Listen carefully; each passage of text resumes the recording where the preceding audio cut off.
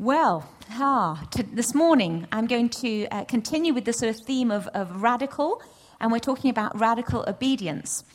My mum goes to one of the a soul survivor church, which is led by the guy who used to be their youth leader at St. Andrews, and she told me this story. A young girl in the church, she had a lump on her back that was cancerous, and on the Sunday she went forward for prayer to see if the Lord might heal her. And she received prayer, she felt nothing, but on the way home she had a clear sense that she should purchase a Bible. She had plenty of Bibles of her own, but she kind of bought a new Bible. And then she felt the name Jimmy B, with the capital B, so Jimmy with the surname beginning with B, and that she should write that in the Bible. So she wrote it in the Bible, and she felt she should just carry it around with her. So she had this Bible in her bag, and on the Wednesday, she was due to go and see her consultant, and he was going to bring in a specialist, and they were going to look at the exact location of this lump and how they should cut it out. And so she turns up on the Wednesday, and her consultant invites Dr., and I can't remember what the name was, but it was beginning with the letter B, so Dr. Bartholomew, let's say. So Bartholomew comes in and he says to her, look, we're going to take some scans or x-rays, whatever they do, and we're going to go and look at them in my office. And so he starts walking down the office with her with these two kind of scans or x-rays, one from before and one from this day. And as they're walking down the corridor, somebody shouts out, Jimmy, Jimmy. So she knows this is Jimmy B. And she's like, what do I do? What do I do, Lord? And they go into this little room, and he puts up these two kind of images, and one's before and one's after. And he starts to look at the image and says, I'm going to have to believe. I'm going to have to believe.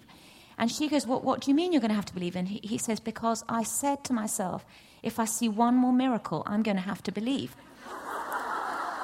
Whereupon she brings out the Bible and says to him what has happened and how she went for prayer and how the Lord spoke to her. And now this lump has gone. Incredible story of obedience. And I am just like, when did the healing happen? Was it when she bought the Bible and wrote the name in it, and that's when the lump went? Or was it as it's just wonderful, isn't it? So I want today to talk a little bit about leaning in to this kind of radical, kind of edgy obedience where you're willing to do a few crazy things because you sense this little inner voice, quiet voice saying, do this, do that. And it's so easy to just ignore it. We have found that even people who are on a journey to faith and haven't fully given their lives to Jesus are able to hear God's voice. So we had a guy in our church who's was coming for a while. He's now fully saved, baptized. But he was coming to us for a couple of years, and he would weep during the worship. He was in his 60s, but very fit. He used to run marathons and all sorts of things. And he would be weeping in the worship, and he enjoyed the teaching, but he couldn't make that leap from, being an agnostic, questioning to absolute faith. But we were telling our church about the need to extend our building, and we needed more money from our guys, the members of the church. And he considered himself a member of the church. And my John said to everybody, I'm not going to tell you how much you should give. This is between you and the Lord, and you need to ask the Lord to give you a figure. And some of you may be surprised because it may be more than you would imagine possible to give. And this guy, on the way home, he says, well, God, if you're there, speak to me. And he gets this figure in his mind. And he thinks, well, I can't possibly give that sort of money unless I land myself a whole new deal with his business. And the Sunday came around where everybody was bringing their offerings and the kids were coming up with their offerings and the whole shebang. And he came to church in faith with this check, believing that if this was the Lord, he would get this deal. And he puts the money in the offering, and in the afternoon, he has an email come through to say that he's landed this new deal and can easily pay. And I thought, what an incredible thing. Somebody who isn't yet a believer, because it then took him about 6 months later where he really, really gave his life to the Lord, to actually be willing to hear God and part with his money in that way. I mean, it spoke to me as a Christian. I've been a Christian for years, and I sometimes don't hear the Lord and obey the Lord.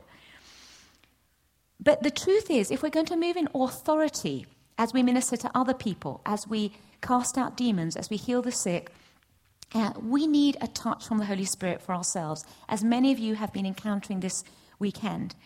Being prepared to be filled by the Holy Spirit, to have all those inner issues be continually dealt with. We just need to be filled and filled again by the Holy Spirit, to move in the presence of the Holy Spirit. We in the Vineyard are a people who are known for the love of God's presence. About 3 weeks ago, yes, it was 3 weeks ago, Justin Welby, who's the new Archbishop of Canterbury, and that means that he is the head of the worldwide Anglican Communion, which is 80 million people. So he's like the Pope, the equivalent to the Pope in the Anglican Church. And he is a friend of John and Eleanor Mumford, who are the Vineyard UK leaders. And they invited him before he was enthroned, which is what they do to the Archbishop of Canterbury. And before he was enthroned, he was Bishop of Durham before he became Bishop of Canterbury. And it was a crazy thing because he'd only been a bishop for 7 months. So he'd been a pastor, then a bishop for 7 months, and now he's been made the bishop of the whole world in the Anglican Communion. And so he was invited to come to speak to our leaders' conference, but he couldn't make any of the days. So John and Eleanor said to him, well, would you come to Trent Vineyard on the Sunday night? Because that's where we host the conference. And the Sunday night, we always have we have a morning and an evening service on our Sunday. And so we were excited, and we said to the church, don't tweet it, don't Facebook it, we're going to be packed out, there won't be anywhere, there will hardly be any room for anybody to sit because lots of our pastors are going to come, and Justin Welby's coming. Anyway, they were he and his wife, absolutely delightful. But during, John Mumford was interviewing him, and he said to him, what would you say to the Vineyard? And he said, I would say to the Vineyard, don't lose your passion for the Holy Spirit. Don't let go of the Spirit. That's what the Vineyard is known for.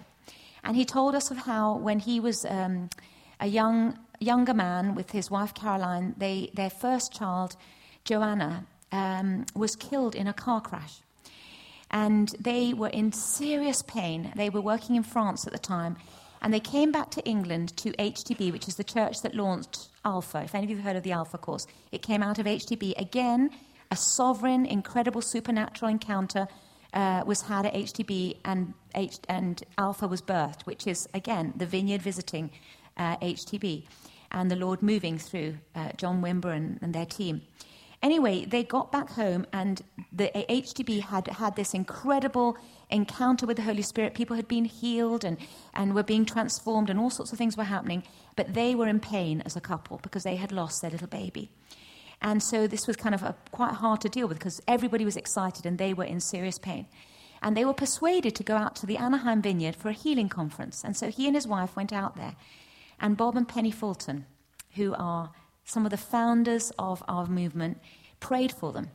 And they said it was the most transformational experience in their whole lives. They were just incredibly healed by the presence of the Holy Spirit. And so he would say to us, don't lose your passion for the Holy Spirit. As a child, I was telling you yesterday, I lose the plot of the days, I devoured Catherine Kuhlman books. She was rather eccentric, wore these long gowns, and would have words of knowledge, and people would be healed. And I just remember being fascinated by stories of healing. And so when we came into the Vineyard and began to see people healed physically, particularly, I was just incredibly excited. I just love to see physical healings particularly amongst unbelievers, as a sign and a wonder that God is real. And I truly believe that is where we will see the most fruit, is when we go out and pray for people who don't know Jesus yet. So we had been to the Westminster Conference. So we'd been to my dad's church and experienced the Holy Spirit, but we were now newly married, and John Wimber was coming to England, to Westminster in central London, and churches, all kinds of denominations, Methodists, Protestants, Anglicans, Catholics, I mean, all kinds of people were coming to the Westminster Conference, and John Wimber was teaching on the subject of healing. And amazing things happened. I mean, I just remember them demonstrating at the front, and there being, a couple of guys on the American team, and then somebody responding to a word of knowledge. And, it wasn't even that there were these dramatic healings, but it was the way they explained the signs of the Holy Spirit, people's eyelids fluttering, people shaking, feeling a warmth, and just the way they just made the whole thing look so naturally supernatural. And as we watched them minister to folks, we caught the model that this is something that's doable, and it's actually doable outside of any church building. And so we went home, and my John felt compelled to call his friend Lou. Now, Lou, John had known from the age of 16, and we were now kind of 23. I think John was 23 at the time. And he'd known Lou for a number of years. Lou was a narcotics addict, a very large man, and he was on prescribed medication to handle his addictions. And John calls him up after not having seen him for a couple of years. And he calls Lou's home, and Lou's mum says, Lou's been sent home to die. And so John says, can I go and see him? And she said, oh, yeah, sure. So he went over to see Lou. We lived about 2 hours away. And John went to see Lou, and he walked into Lou's bedroom, and Lou was 30 years old, and Lou had lost something like 80 pounds of weight. He was like, gaunt, just looked skeletal. I mean, it was just frightening to see him. And John fell into his arms. They just held each other and wept. And Lou was lying in bed with 2 gashes in his stomach across here and here, and he was pouring sulfuric acid, kind of hydrogen peroxide, I think, through it. I can't remember which of the two it is, to clear the poison in his stomach. He had deep vein thrombosis and, what's the other thing, and pleurisy. And so basically he was home and deteriorating day by day, and had been told that he would die. And there was nothing more that the hospital could do. And so John says, Lou, I believe Jesus could heal you. Can I pray for you? Now, at the time, Lou claimed to have experienced or experimented with Buddhism and transcendental meditation, and he thought he'd tasted Christianity and nothing had worked for him. But he said, sure, you can pray for me. And John just invited the Holy Spirit into the room. And all of a sudden, Lou kind of throws his head back and goes, oh, what's that? And John said, that's the Holy Spirit. And he said it felt like the most incredible rush of peace, bigger than any rush of heroin that he'd ever experienced. And John says, that's Jesus, that's the presence of Jesus. Do you want to know him? And Lou gives his life to Jesus. And then he is dramatically healed. And it was like 2 weeks later, the doctors just said, this is miraculous. And it was probably the first major miracle that John and I ever kind of experienced and saw, and saw the effect that it had on Lou and his mum, and it was just an incredible, incredible thing. My father began to coin the phrase, the meeting place is the learning place for the marketplace. So this is the meeting place, which is actually the learning place. This is where we can learn and experiment and fail and take risks so that we can go out into the marketplace, which is where our friends and neighbours are, and begin to minister. And moving in this kind of obedience is for everybody. And I don't know about you, but I love hearing stories of just supernatural intervention. I just get so excited by it. My cleaner regularly gets me into trouble and sends me off praying for all kinds of people that she meets. And she called me up one day and she said, my friend Lydia has just had a baby, and her baby Evie is in intensive care in a little incubator. She has a collapsed lung and needs a blood transfusion, and they don't know if she's going to make it. And so she said, will you go and pray for them? So I said, okay. And so Evie was born on Monday. On Wednesday, I went into the hospital and met the family, who clearly had no idea of what church was. I just was trying to explain to them that I'm a Christian, that I love Jesus, and I'll be praying for Evie in the name of Jesus, with the authority that's given to me. And I mean, they just didn't understand any of it, but clearly were absolutely desperate for something to happen. So her extended family were there and her partner. And so then I just said, well, take me to Evie. So Lydia, the mum, walked me down the stairs to the intensive care unit. And I remember she pressed on the buzzer so they would let her in. And she said, it's Lydia, Evie's mum, and I'm here with the lady. And she must have had a conversation with them that a lady was going to come and pray for Evie, but she just didn't know how to describe me. So we went in, and the nurse explained to me, after we'd washed our hands in lots of different things, that I could put my hands in the box through the 2 holes, but I couldn't touch. I mustn't lay hands on Evie. I must just hover over the top. So I put my hands in and just prayed, and I prayed that Evie would be healed in the name of Jesus, and that Evie would never know a time that God wasn't in her life. That she would meet Jesus and would know God. And then I prayed for Lydia, and it was just a lovely time. And on the way up, Lydia said to me, "Did you sense anything?" And I said, something, I didn't feel anything particularly happen, but let me tell you some stories. And so I told her of one of the babies in our church whose mother detected that the baby would not react to noise, and then if there was a noise, he would always turn his head in one direction. And so she asked the doctor to look into this, and sure enough, he was deaf in one ear. And one Sunday morning, they come to church, and there was a word of knowledge about someone being deaf in one ear. And she went up for prayer with her baby, and they prayed, and then she began to notice that he wasn't turning his head, and that he was reacting to her voice and noise in just without kind of just turning in one direction. So she went back to the doctors, had him checked out, and sure enough, his hearing had returned. And then I told her about Jocelyn. And I've got a picture to show you, because this is a scan. Can we put that up? We'll need to turn the lights out. Have we got the guys ready there to show this picture? Okay. Now, where you see, it says clef on that side, looking up with a little arrow pointing to a line. So actually that little bit in the middle of the picture, I hope you can see, I should have a little laser thing. It's like a little nose, and then a line goes down, and it looks like a really swollen lip. So it's like this, like that. Do you see it? Okay, so that is called a cleft lip. And when Jocelyn was due to be born, that would be a cleft palate. And that means that all this whole section is open. It's very complicated. It means several operations. Anyway, while she's in the womb and she's had this scan, her parents, Ed and Fiona, so we pray for Fiona, we lay hands on Jocelyn, and then this is how, when Jocelyn is born. Isn't that amazing? So baby, they went to, so obviously the consultants are just bemused, and Fiona asked the consultant, is it possible, that this would happen in the womb, from diagnosis, from the scan? Is it possible that, the womb is an environment of everything, kind of multiplication of cells? And he says, no, there is no way that we have never had this happen before, where we have seen the scan and there's the clear indication, absolutely, this is a cleft lip that is going to become a cleft palate. There is no way this is a miracle.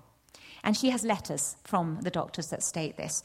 So I love to, just have some that are kind of evidence like that, because it's just so valuable, isn't it, when we see that change.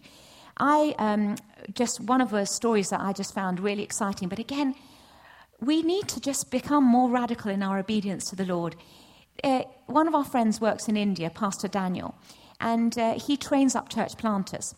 And one of his young church planters came to him and said, I feel an urgency to go to this particular village in India to plant a church. And Pastor Daniel wasn't sure if this young guy was ready, but he could really sense that the Spirit of God was on this young man, and there was an urgency about this sense that he had. So he released him to go.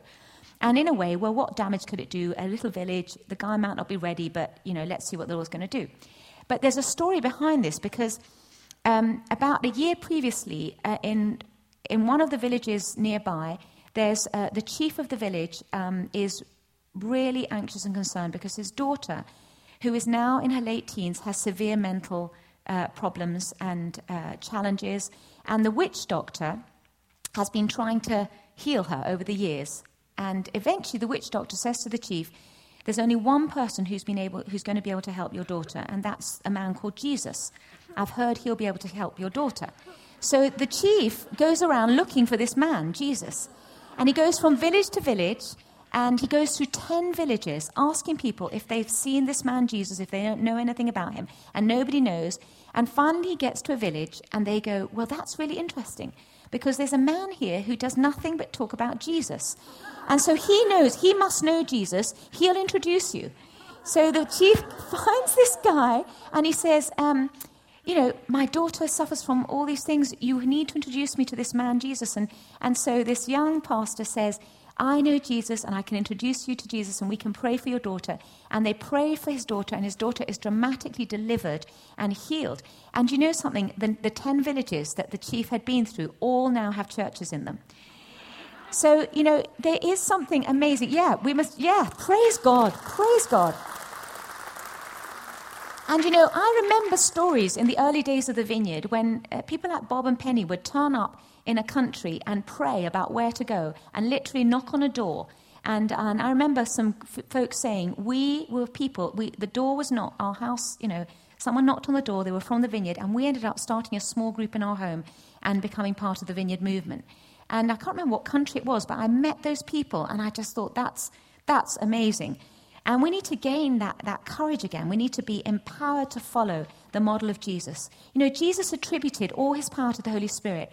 And although he was God himself, he had emptied himself in a sense of his, some of his godly attributes and, gifting that would come with being God himself. And he depended on the Holy Spirit. So he modeled to us this dependence of the Holy Spirit. In his humanity, he demonstrated to us how we can live, that this is a potential for all of us. We see at his baptism, the Holy Spirit coming upon him, and his radical obedience to the Holy Spirit who drove him into the desert to be tempted. I mean, he obeys the Holy Spirit and goes into the desert to face a grueling temptation. And, how many of us would willingly go and allow the enemy to tempt us and to test us? That's just a very painful thing. In the scriptures, the Holy Spirit is described as a ruah, which means wind, an invisible force, a force of power. It could be quite a kind of raging force, a violent force. The Spirit stirs things up. He doesn't make things comfortable for us.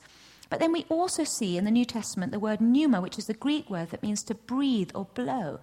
And in John chapter 20, Jesus just blows on the disciples. There's more of an intimacy about this coming of the Holy Spirit. And many of us are willing to experience that kind of intimate blowing into our lives of the Holy Spirit.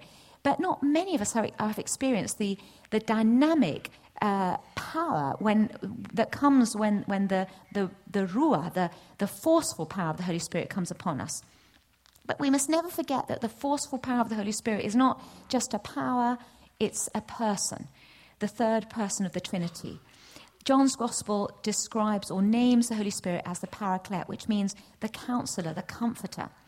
And how incredible it is that so often some of the physical conditions that we have may come as a result of something that is deeply traumatic in our lives, or someone has wounded us. I remember being at a conference and there was lots of people up for prayer, and a mum comes up to me and she says, "Can you come and pray for my daughter?" And I went to the back of the auditorium, and there's a girl sitting there with a plaster cast. No, it wasn't plaster, it was some sort of heavy cast on her leg, holding her leg. And basically she'd had this pain for a year, severe pain from her hip down to her leg, just pain in her leg. There's a word for it, but it isn't something, it isn't caused by anything. Nobody knows why it's there, but it's just pain that sears down her leg, and she couldn't walk on it, and she had to use crutches and have her leg just held in plaster in this cast. And so I just got the sense that she had been through something very abusive, but that it wasn't in her childhood. And so I just began to ask her, "Tell me about your life. Tell me about your teenage years." And it turned out, and she gave me permission to tell her story. And she had been brought up as a Christian, but had rebelled, had got involved in a relationship with an older man who was really sexually abusive. I mean, he did horrible things to her and put objects inside her that were, that cut her and things like this. And she then finds Jesus again in her early 20s. And for the first 6 months, it's just a dramatic coming back to the Lord. Everything is wonderful. And then she suddenly develops this pain. And I said, "Have you ever told anybody about that whole experience?" And she had never told anybody about this experience with this man. And I said, "You need to bring that out, and you need to, allow the Lord to heal you. And that means you may need to receive forgiveness for being part of such a perverse relationship, and also extend forgiveness to this man. Because there is a relationship between this trauma and this terrible season in your life, and it needs to come into the light. But she was really concerned. She didn't feel she could talk to anybody about it, and the only way she was telling me is because I kind of coaxed it out of her, and she felt that, but the amazing thing is that once you tell one person, the freedom that comes, and I said to her, what I want you to do is, I said, I don't know, because we prayed for her leg, but nothing seemed to change. And so I said, I don't know if this is because you need to really go through some kind of counseling, or you need to tell your parents. You need to bring this out more than just talking to me. And, whilst we've prayed in it, we've only been able to spend, 10 minutes in prayer here. This may be a longer process. But I said, why don't you first go home and write a letter out to the Lord? And just write out everything that happened, confess it to the Lord in as much detail as you can, and then ask the Lord to forgive you, and receive that forgiveness, and then extend forgiveness to this man. And 3 months later, she wrote to me, and she said that it was as she ended the letter and extended forgiveness, and at this point everything was still quite private, she felt the pain leave her leg. And she said, I've walked now for 3 months without any pain. I don't wear the plaster. I'm free. And now I don't care who knows. And so you can tell my story, because I'm not ashamed anymore, because there's been such an incredible healing and a miracle. And so, so often the Holy Spirit comes to comfort and to heal us from wounds in the past that can affect the physical state of our being. So the Lord says in Isaiah, he goes into the synagogue, Jesus goes in, and he reads from the prophet Isaiah, the Spirit of the Sovereign Lord is upon me, he has anointed me to preach good news to the poor. He sent me to proclaim freedom for the prisoner and recovery of sight to the blind, to release the oppressed, to proclaim the year of the Lord's favor. And then he says, today this scripture is fulfilled in your hearing. Today, this is the time between the now and the not yet of the kingdom. This is the time, the year of the Lord's favor. The year in scripture could be 7,000 years. It's a time frame between the now and the not yet. And basically, this is the time in which we will see the captives set free. And God is waiting, holding back before Judgment Day. He doesn't want to return until as many as possible have been reached. And it's down to us. He's working through us, through us being anointed by his Holy Spirit to reach out. And so Jesus went forward in obedience, ministering, being led by the Father, and the Spirit of God drove him to accomplish his mission. He was so consumed with obedience to the Father that some people thought that he was working with a kind of a strange power. In Mark, he alludes to a strange power working within him. Men thought he was beside himself, Mark says. It's like he's out of his mind. He's seized with a sense of urgency. He's just not distracted by the things that we get distracted by. One of the young girls in our church, she was out shopping in the city centre and with a couple of friends, and she heard some guys speaking on a loudspeaker, like a microphone that was plugged into a system, and they were preaching hell and damnation. And I didn't know people did that now in these days. But anyway, they're these guys from a little Pentecostal church in Nottingham, and they're just going for it with, the wages of sin are death and all this kind of stuff, which is all scriptural, but it was kind of not very pleasant, and people were just walking past, and Hannah was incensed by it. So she goes up and she says, can I preach? And they pass her the microphone. Stupid.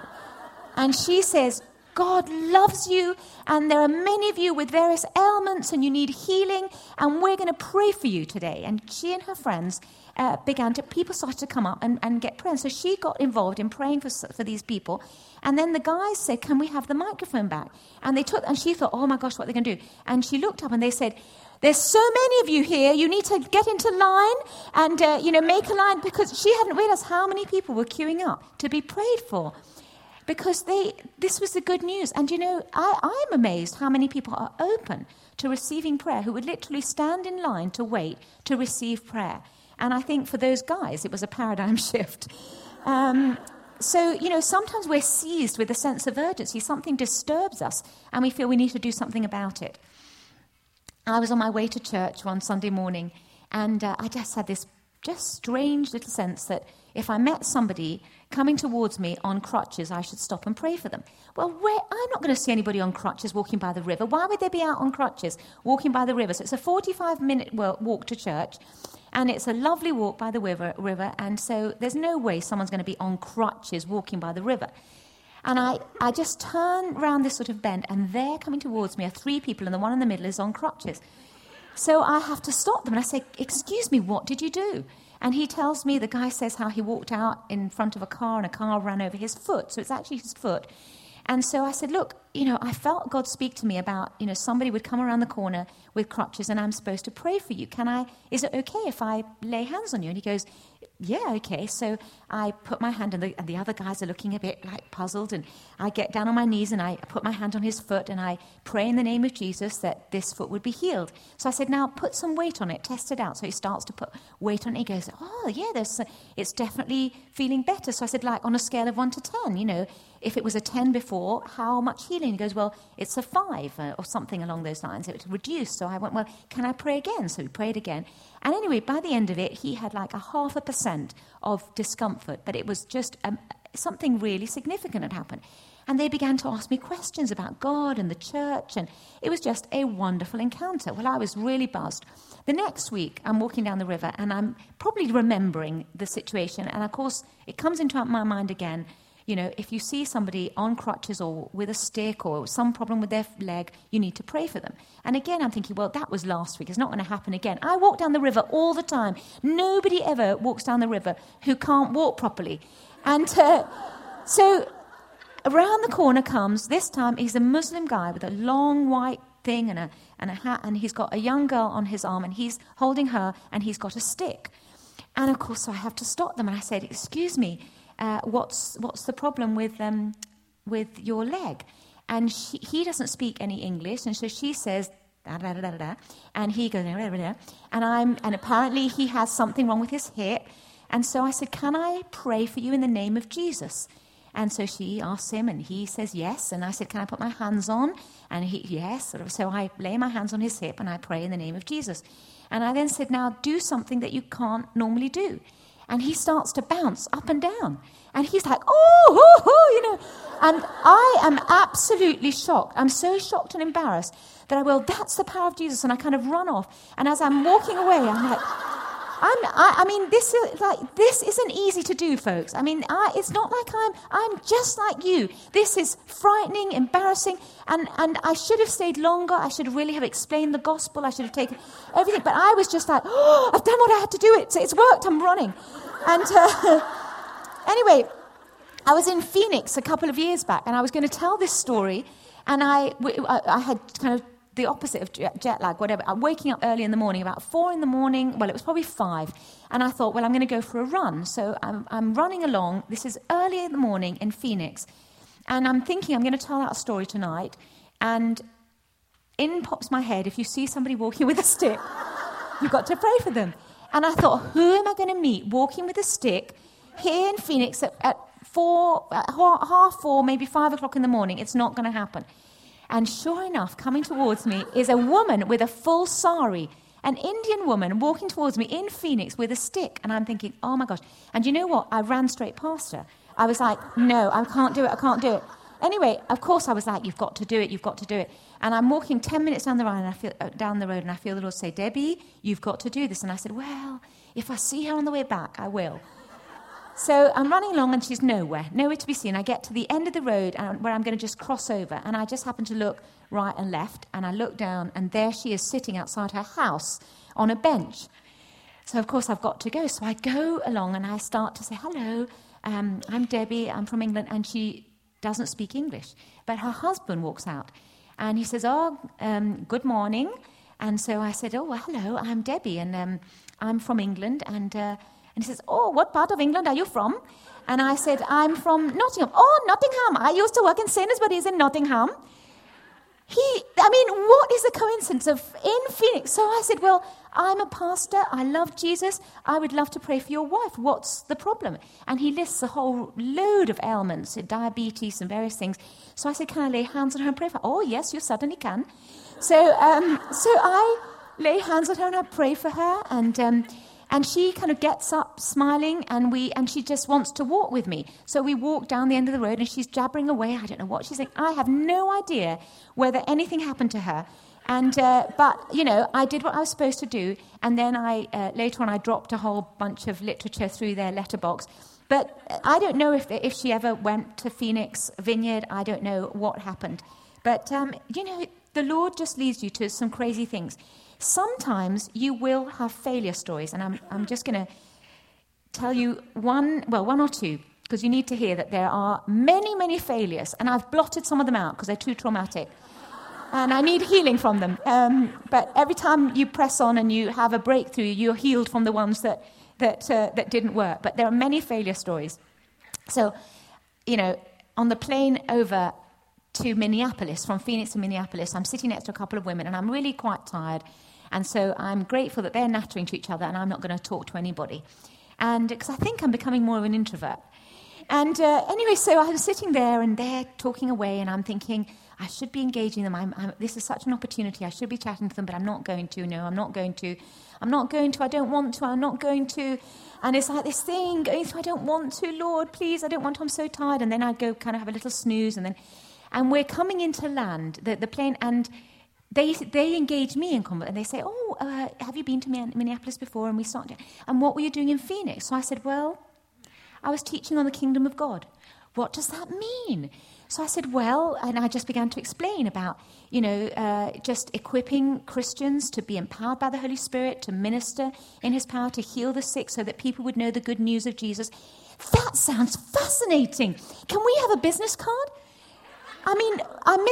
Isn't that terrible? I could have had 2 hours talking to those women who were absolutely fascinated by the idea of the kingdom of God. And instead, all I could do was give them my business card and say, email me, and we'll continue the conversation. But, so there are times when we fail to walk in obedience. There are times when we walk into a bunch of people like John and I did. We were walking in Nottingham in the evening, and there was a crowd of young teenagers. And we just thought, we're gonna go for it. So we went right into the middle. And I said, has anybody here got toothache? No, nobody had toothache. Has anybody here got a problem with their leg? No, no one had a problem with their leg. And finally, they said, why are you asking? I said, because I believe Jesus wants to heal somebody here. So one of you must have some sort of ailment. And one of them said, well, I've got a shoulder that I can't move. I've got a sports injury. I can't move my shoulder. So we prayed for him, and nothing happened. And so, not only had we failed with our words of knowledge, but then we'd failed for this young kid to get healed. And everybody, they're all watching.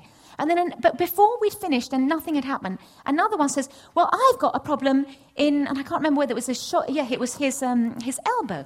And so we start to pray for, and he begins to feel a sensation. And then another little kid goes, well, I've got a problem with my back. And he gets off the wall and he goes, it's healed already. You've healed my back without even praying for it. And we have this amazing conversation about the Lord, about you coming to our youth and all of that. And so I realized that we're more afraid of failure than people who don't know Jesus. We once had one of our small group leaders come to us and ask, because a really fantastic person in the church, wonderful Christian, had contracted mad cow disease. I don't know what the technical term is. It's a horrible disease. And he died a terrible death. And everybody prayed for him to be healed, and he wasn't healed, and he died. And his small group leaders, who were great friends of the family, came to see us and said they'd had a dream. The guy had had a dream in which he had prayed over the coffin. And that John, who had died, would be raised and would literally break through the coffin and sit up and testify, And so John and I looked at each other and we thought, this is going to be really embarrassing. However, do we believe that God speaks? Do we believe that God speaks to people? And, what are we going to do with this? And these guys are not nutters. These are good, wonderful small group leaders. And so we said to them, look, if Pat, this is John's wife, the widow, if she wants this to happen, we'll do it. We'll go for it. And you can pray over the coffin. But only if she agrees. Anyway, Pat agreed that this was something that John, her husband, would have been happy with and would have wanted. And so she agrees. So we have the funeral, and there are people who have come from everywhere. Leaders from other churches have come. And lots of unbelievers as well. So it comes to the point in the service, and my John explains that we believe that God speaks today and that these particular small group leaders have had a dream and we're going to be obedient. We're going to allow some time for John to be raised from the dead. And so the small group leaders come up and they pray over the coffin and nothing happens. And it feels like this goes on for ages and ages. And there's this terrible, pregnant silence. And part of us, we're just anticipating, and part of us are just full of unbelief. I mean, the whole thing is like so embarrassing. And nothing happens. And thankfully, Pat, John's wife, she stands up and she says, I want you to know that this is exactly what John would have wanted. And I am so pleased that we have attempted to raise my husband from the dead. And so it was just, it was so wonderful that she said that. And when we got on with celebrating his life and worshipping the Lord. And afterwards, as we kind of hung out with everybody, the leaders of other churches were like, this is the most bizarre service we've ever been to. But the unbelievers were like, but of course, wouldn't you do that as Christians? I mean, wouldn't you do that at every funeral? Expect that maybe there'd be some kind of a breakthrough? And, is this not the kind of thing that you guys believe? Aren't you? And so, we realized that anyway, let's go to the break. Come back in 15, I think, 11 o'clock? I think come back at 11 o'clock and we'll move forward.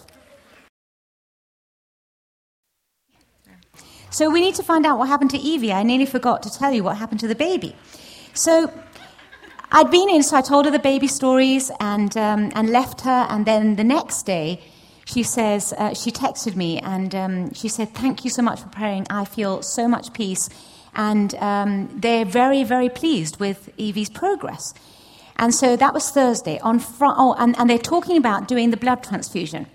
So they did the transfusion. And on the Friday, so this was like, she said they're amazed at Evie's progress. It's just, thank you so much. And the next day I'm sitting in a restaurant and I get a text to say everything's gone really well. They're going to take her off the machine. Can you pray that she breathes by herself? And so I get the text and I realize that the text actually had come through at about 4 o'clock and it's now 5. And so we're at the dinner table and with my family, we go, let's pray for baby Evie. So we just called out to the Lord and I texted back and I said, we're praying right now. And she, within 3 minutes, and she goes, wow, Evie's just started breathing. So it was that, and she says, so I said, that's the power of God. And she texts back, you've made me believe. And it was just such a cool story. So praise the Lord. Praise the Lord. The truth is, we live before an audience of one. And so we step out and we take risks. And we may think that we've failed sometimes. And the truth is, we just never know the impact that we've had on people's lives. We've had people visit our church who have been touched by things that folks in our church have done, blessing the community projects, where they had, someone turn up to clean, to rake up the leaves in autumn, where somebody visited their grandmother in an old people's home and then met somebody at the school gate who prayed for them. And, bit by bit, different ones of us have affected people's lives in our city who then come along to the church and tell us all these different things that had happened, and eventually they had to come to the church. So sometimes you think that what you've done hasn't amounted to much, and we just have to trust the Lord with those, what appear to be sometimes failure stories, because nothing is wasted. And even if they don't experience something, we're always learning through those experiences. Paul tells us in Romans chapter 8 that Jesus was the firstborn of many brothers, and I would add sisters, that his life really is a model for us to live by, that he is a sign to us of how we can all live and be. We all get to hear God's voice.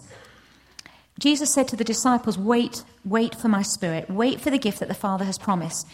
And they did, they waited. And some of us, we get distracted. We're not good at waiting. And whether it's waiting to be filled up again, or whether it's waiting in the context of a ministry time to just really receive from God. But as a result of their waiting and the Holy Spirit falling on them, the entire historical movement began at that episode of Pentecost.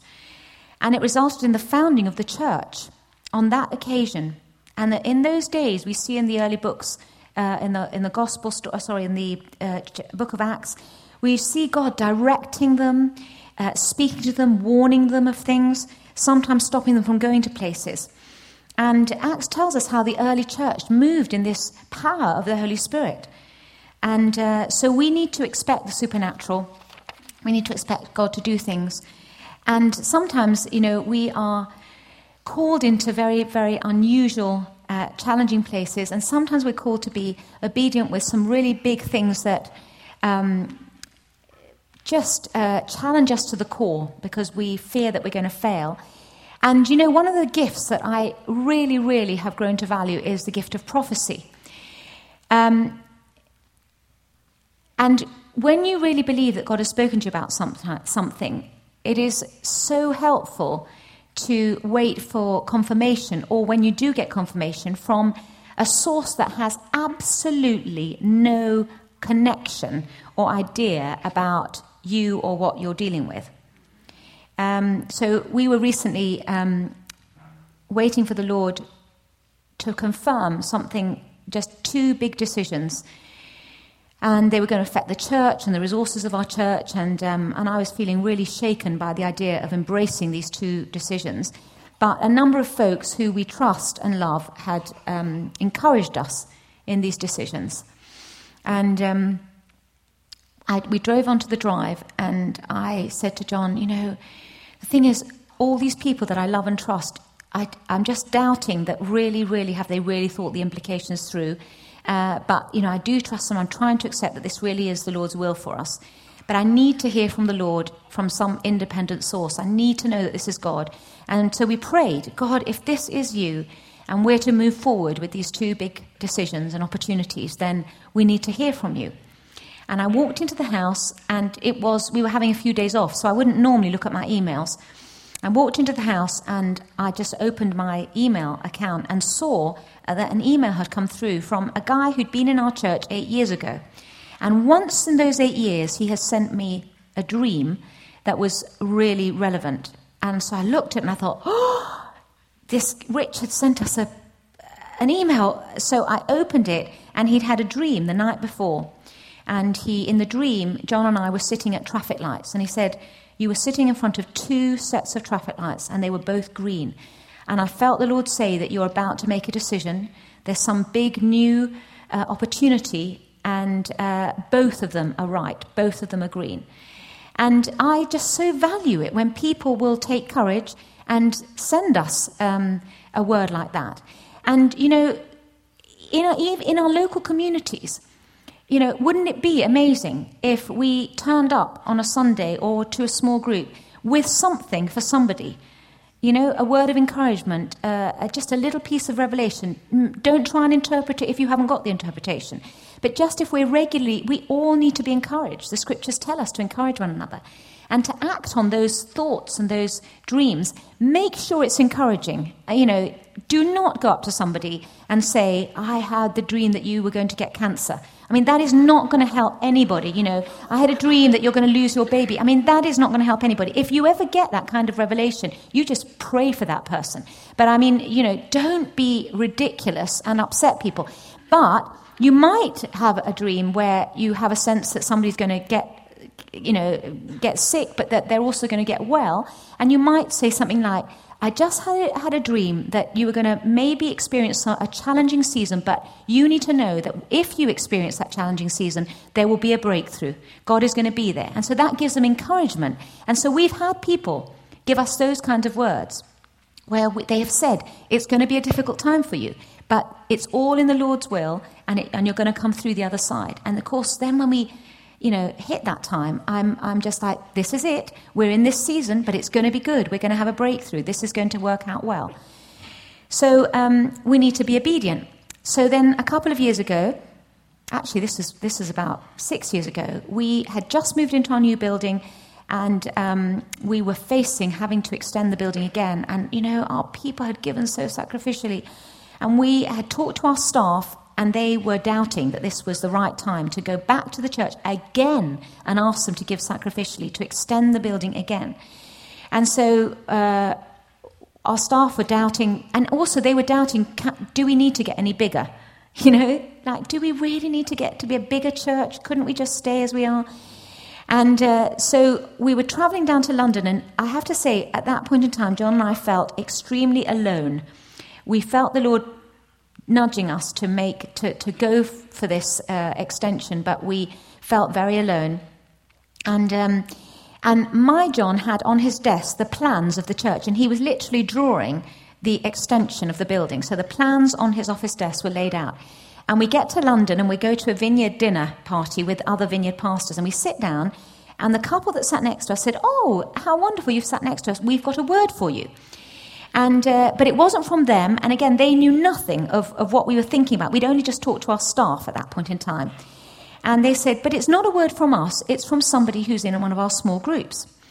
And so they began to explain how they had been teaching their small group on dreams and interpretation of dreams.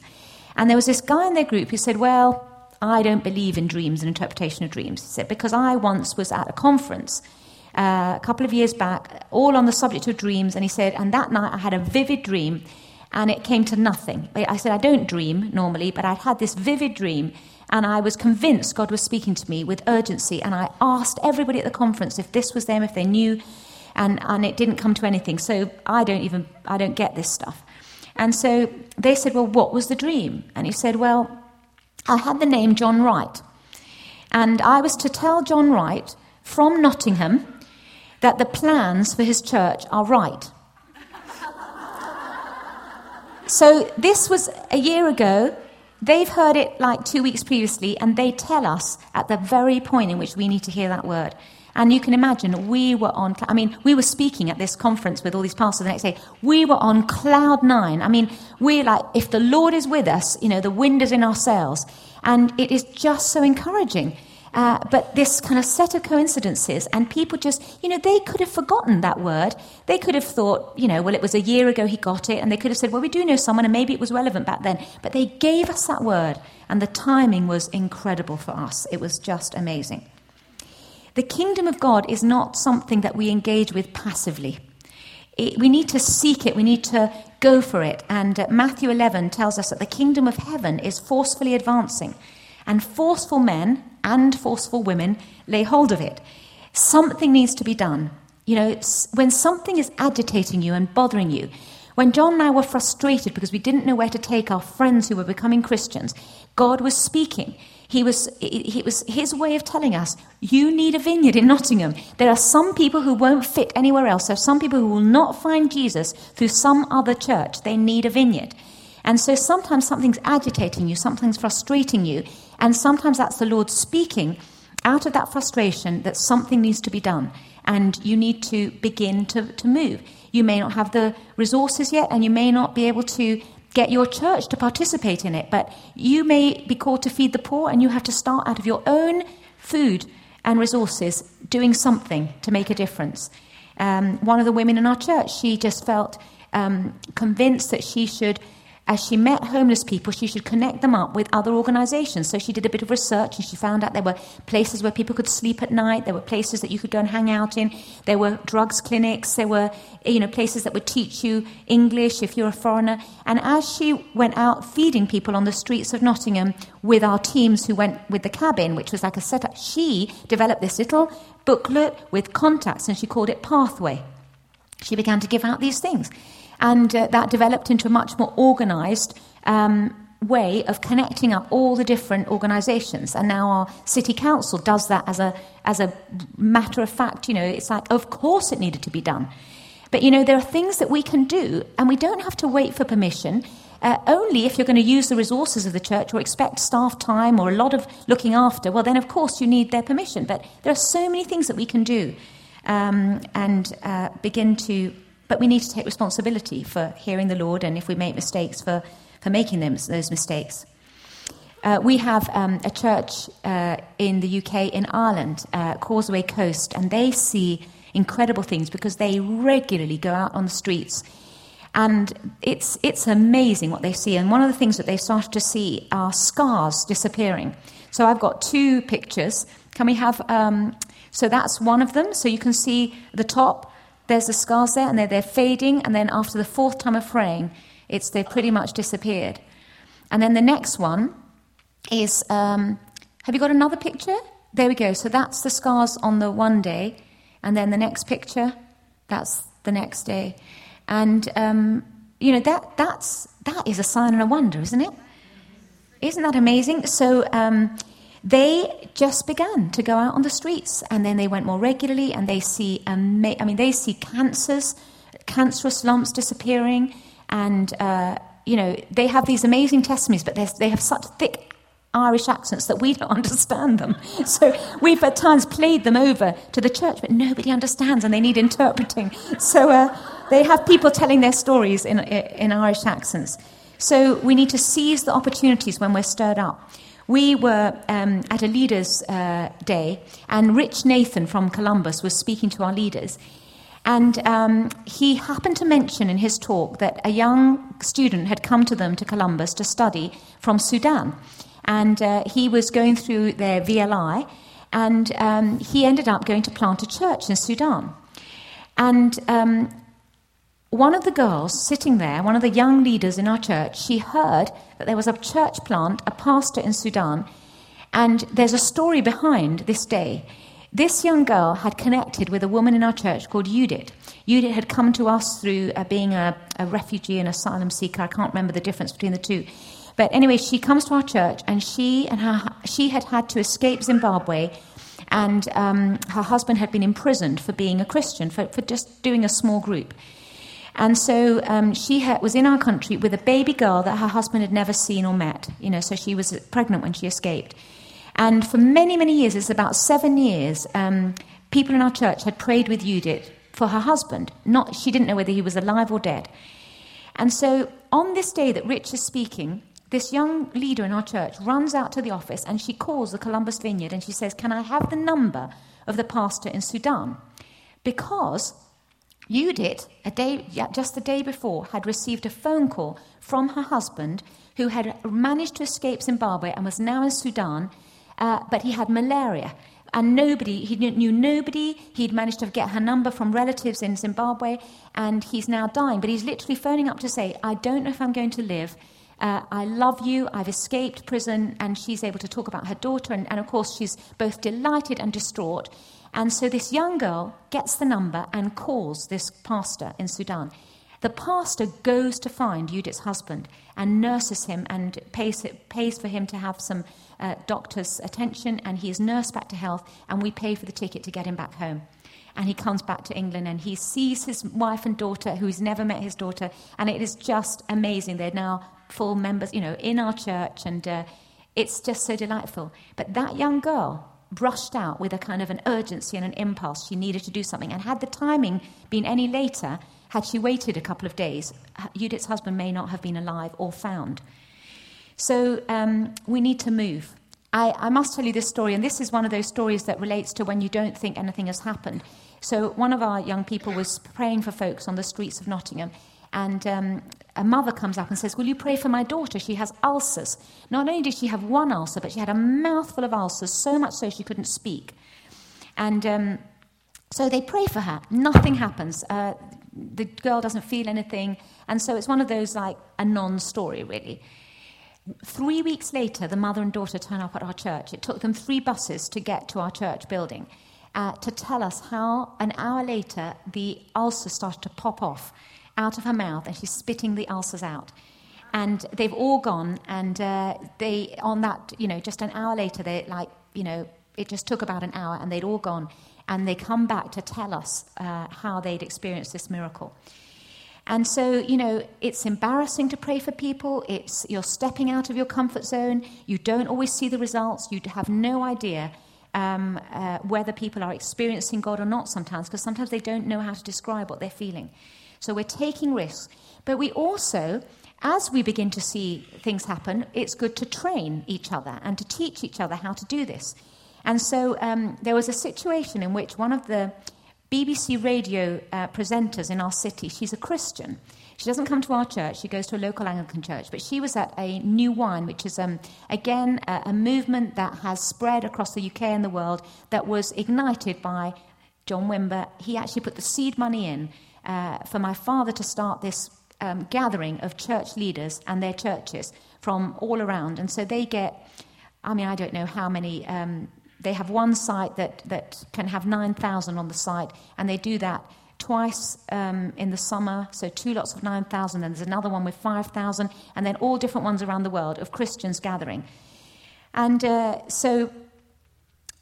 anyway, so she was at a new wine leaders gathering, and one of the guys from Causeway Coast, the Irish guys, was teaching the pastors how to pray for the sick, and he's doing a demonstration on Fran, who's the BBC presenter from Nottingham, and she's put this out on YouTube and talked about it on the radio and everything. But basically, when she was about 3 years old, she had an accident, and it ended up with one of her legs being shorter than the other, so that she had like a 2.5-inch gap between one foot and the other. And so she's always had to wear heavy boots that have insoles and special fitted boots. So she couldn't wear feminine clothes, she couldn't wear high heels because she was always wearing these boots. She's a bit of a biker girl.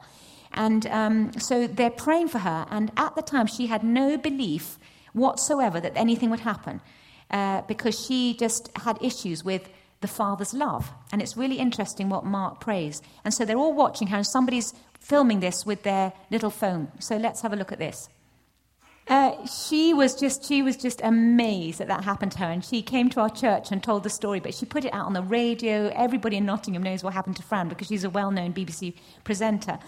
And it's just so simple. And what I wanted you to see in that film is that he actually, in that situation, he says, let her know your love, because that was a word of knowledge about things that go on in Fran's heart, because she very much doubted the Father's love. And so he doesn't even pray for the leg to grow. Literally, he's just saying, come, Holy Spirit, show her your love. I would say, though, I think that's quite a risky thing to say, because we must never measure God's love by whether we're healed. There is no more that Jesus can do for us than hanging on the cross. I mean, that is the ultimate demonstration of his love. And so we must never, ever fall into that trap of measuring God's love. It just so happened that for Fran, that sign was the way in which she would know, because she had such a strong false lie that she was not loved by God, that she wasn't good enough. But for most of us here, we must be very careful to not end up thinking that God doesn't love us because we're not physically healed. Healing isn't the goal of our lives. It's to become worshippers of Jesus and to be transformed into his likeness. Healing is a sign and a wonder. I was saying to Brenda last night on the way home, what's so exciting when people experience physical healing. And I know not all of you shared this morning, but at least 3 of you have come to me with the being able to smell and not being able to smell before, but being able to smell now. And I said, what I love about that is that when you see the physical healings, you know that the other stuff that is being prayed through, that people are experiencing inner healing, is incredibly real as well. And to be honest, the transformed life that is helping you, when you engage with Holy Spirit and you are being changed into the likeness of Christ and you begin to fulfill the plan that God has for your life, that is a far greater healing than the physical healings. But the physical healings are signs that show us, the Spirit really is at work. It's like a visible thing that we can see and measure that help us go, so that stuff that's going on with me on the inside is also for real amongst us all. So we're encouraged by it, but it really isn't the goal. And so, we want to learn how to do this, and we want to keep it really simple. We do live in the time of the not yet, and so we will have huge disappointments. And we need to continue to trust the Lord. I remember John telling us the story, John Wimber, of the man who led him to Christ, Gunnar Payne. Gunnar Payne was an incredible evangelist, and he had access to almost everybody's home in Orange County because everybody knew who Gunnar Payne was. Because Gunnar Payne had been all over the papers when his daughter was murdered and raped by the young man that was their lodger. So they had a lodger, and he ended up raping and murdering their daughter, Gunnar Payne's daughter.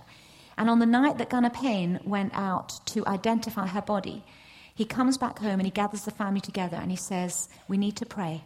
Father, we don't understand, but we trust you. And he then made it his business to go and see the young guy who was imprisoned and continue to witness to him and lead him to faith. And that was just an incredibly powerful story in Orange County.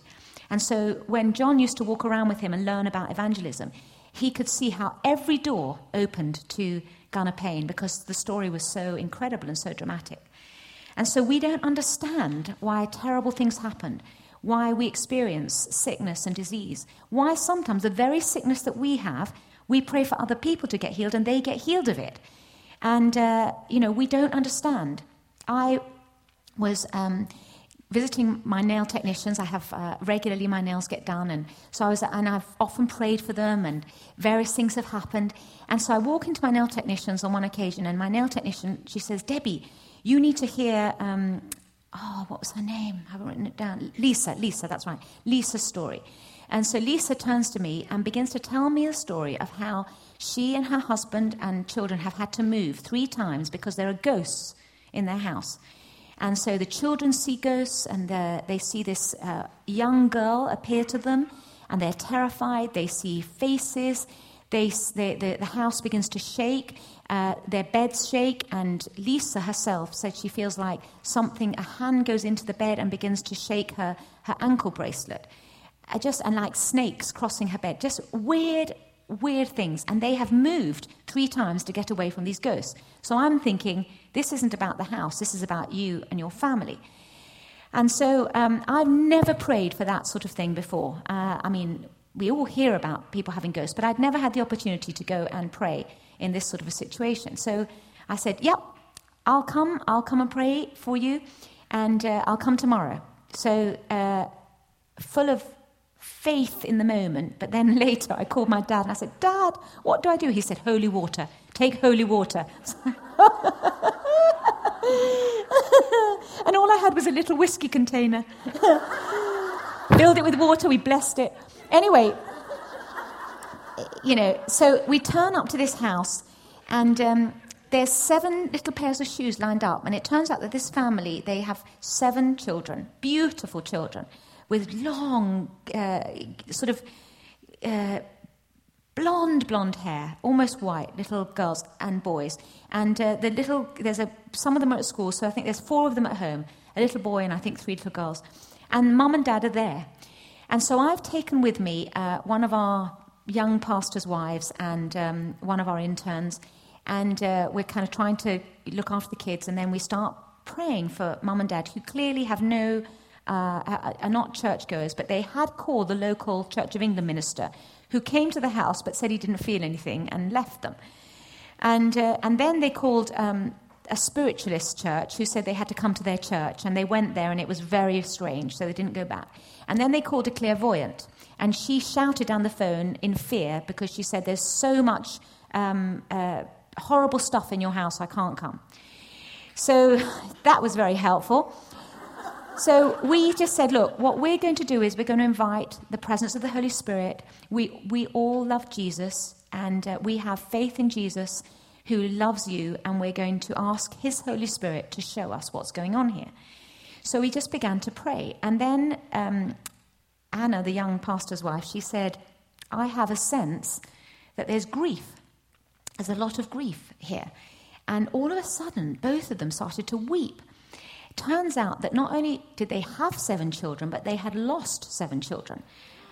So the first one, he says, "Oh, that's my daughter, that's who's..." And basically, about 16 years previously, he had been in another relationship, and his partner had become pregnant but had aborted the child. And he had never wanted this baby to be aborted, and he was grief-stricken. It ended up tearing their relationship apart. And he automatically suddenly says, "That's my daughter, the ghost, the young girl that everybody's seeing, it's my daughter." And he said it, we didn't. And so we said, "Well, look, you need to give your daughter to Jesus." And so we began to do this. He gave his daughter to Jesus. And just this amazing peace came over him. And then they said, and then there was another child that had been, there had been twins, and one of them had died. And so they gave that baby to Jesus. And we went through these babies one by one, a couple of miscarriages, a stillbirth. I mean, it was just like different. I mean, it was horrific. But each one they gave to the Lord. And it was deeply moving. And then just to sort of check that everything had happened, I sprinkled holy water around the house. we said to them, Jesus loves you, and they'd experienced the peace of God, the love of the Father. They had given these babies over, and they were both feeling very, very different. And we encouraged them to come to church. We encouraged them to bring their children to church. We'd love to see them there and all the rest of it. And anyway, a week or so went by, and I was passing the nail technicians, and I just put my head through the door to say hi. And all the girls who do the nails looked up and they went, "Debbie, have you heard? The ghosts have gone." And so all the nail technicians knew. I didn't know what the effect of our ministry had been because I hadn't seen the woman. And I honestly expected that family to come to church, but they never showed up. And, we just don't know. Why wouldn't they show up? They've had a dramatic encounter. Not only have they had an inner healing experience through the love of Jesus, and we couldn't have been nicer people, but the ghosts have gone, and God has done an amazing thing in their lives, and why didn't they come? And so sometimes we're confused, but we have to press on, and we hold on to Jesus, and we just have to be obedient. There are people who are pressing on with God through enormous challenges in their life. And I just think that it's amazing that though they don't see dramatic changes, dramatic healing, they press forward ministering to others. And that is such a great testimony. I just want to finish with Joyce. Joyce came to our church and she felt utterly disqualified as kind of a woman and her ability to function in the kingdom because her husband had left her for a homosexual relationship. And so not only did she feel just her whole womanhood and her sexuality and just how had that come to be, but because she was divorced, she felt, she could never really function as a woman in the kingdom. But she'd been with us for a while, and she actually started heading up prayer in the church and did a wonderful job with that. And then we started a school for kids who are on the verge of exclusion because of their behavior being so difficult. And so she takes in 9 kids either side of the week. So Monday and Tuesday, 9, and Thursday and Friday, 9. And they come in, and the schools recommend that they come to this TLG, we call it, the Lighthouse. And she has an incredible gift of patience. And all these kids know that this school is God-centered. But we're not trying to, convert them, but we just want to help them change their behavior. But they know that prayer is a part of this. And she has this extraordinary patience. And these kids' lives are changing. And just recently they did an award ceremony. And the kids and school teachers and headmasters, all from non-Christian schools, and the council politicians, the parents of the kids came for this little award ceremony. And 2 of the kids got up and just shared how their lives had been changed. And one of them said, "I came to TLG because of my bad behavior at school. I was easily distracted and easily wound up. And since I came to TLG, my behavior's got better. I'm more concentrated and less distracted. I want to achieve my GCSEs." That is just unheard of in these kids, that they would get any sort of qualification. "I want to go to college. I want to study mechanics. I want to do something practical, and then I want to get a job." People who've got bad behavior should come to TLG because actually it turns your life around. And then this young girl, she says, "When my mum was pregnant with me, she was a drug addict and a prostitute. When I was born, she used to leave me at home and go out partying, and I didn't even have a proper bed. I used to sleep in a drawer. She used to put drugs in my milk. She gave me up and I went to a foster home. I took an overdose in April. I don't like school. I've had a hard time because I've been excluded twice, and I'm on the edge of being permanently excluded because of my behavior. At school, I get loads of red and yellow cards because of my attitude and the way I talk to people. I don't get distracted so much here, and my attitude is better. I think it would be good if I could stay here until the end of year 11 because I really want to work on my attitude and also on my anger because I talk to people horribly, and I would like to change. I'm trying really hard to change." Just the fact that they would enter a level of self-awareness, the fact that they're beginning to understand how their behavior affects other people, these are major progress. And these kids, some of them are, have come to the church. Some of the parents have just begun to understand just how much this is God's work in the lives of their kids. Some of them are from Muslim families, and it's just been a wonderful thing. But for Joyce, to think that she was disqualified and yet she is fully participating in God's kingdom, for her that was stepping out in radical obedience against all her feelings of shame and discomfort and insecurity and all of that. So that's all I want to talk about. I do want us to do some more in the area of physical healing before we go into praying for all of you to be empowered, because I really think the Holy Spirit wants us to be empowered to do this stuff of the kingdom in every which way possible. But before we move forward, I want us to just ask the Lord to lead us in some physical healing, and we're going to do it really simply, because I want us to just grow in a model that is so simple that when we're out there on the streets or with our friends, we just, we can do healing, and it's natural and it's very ordinary, and where we can measure the results. So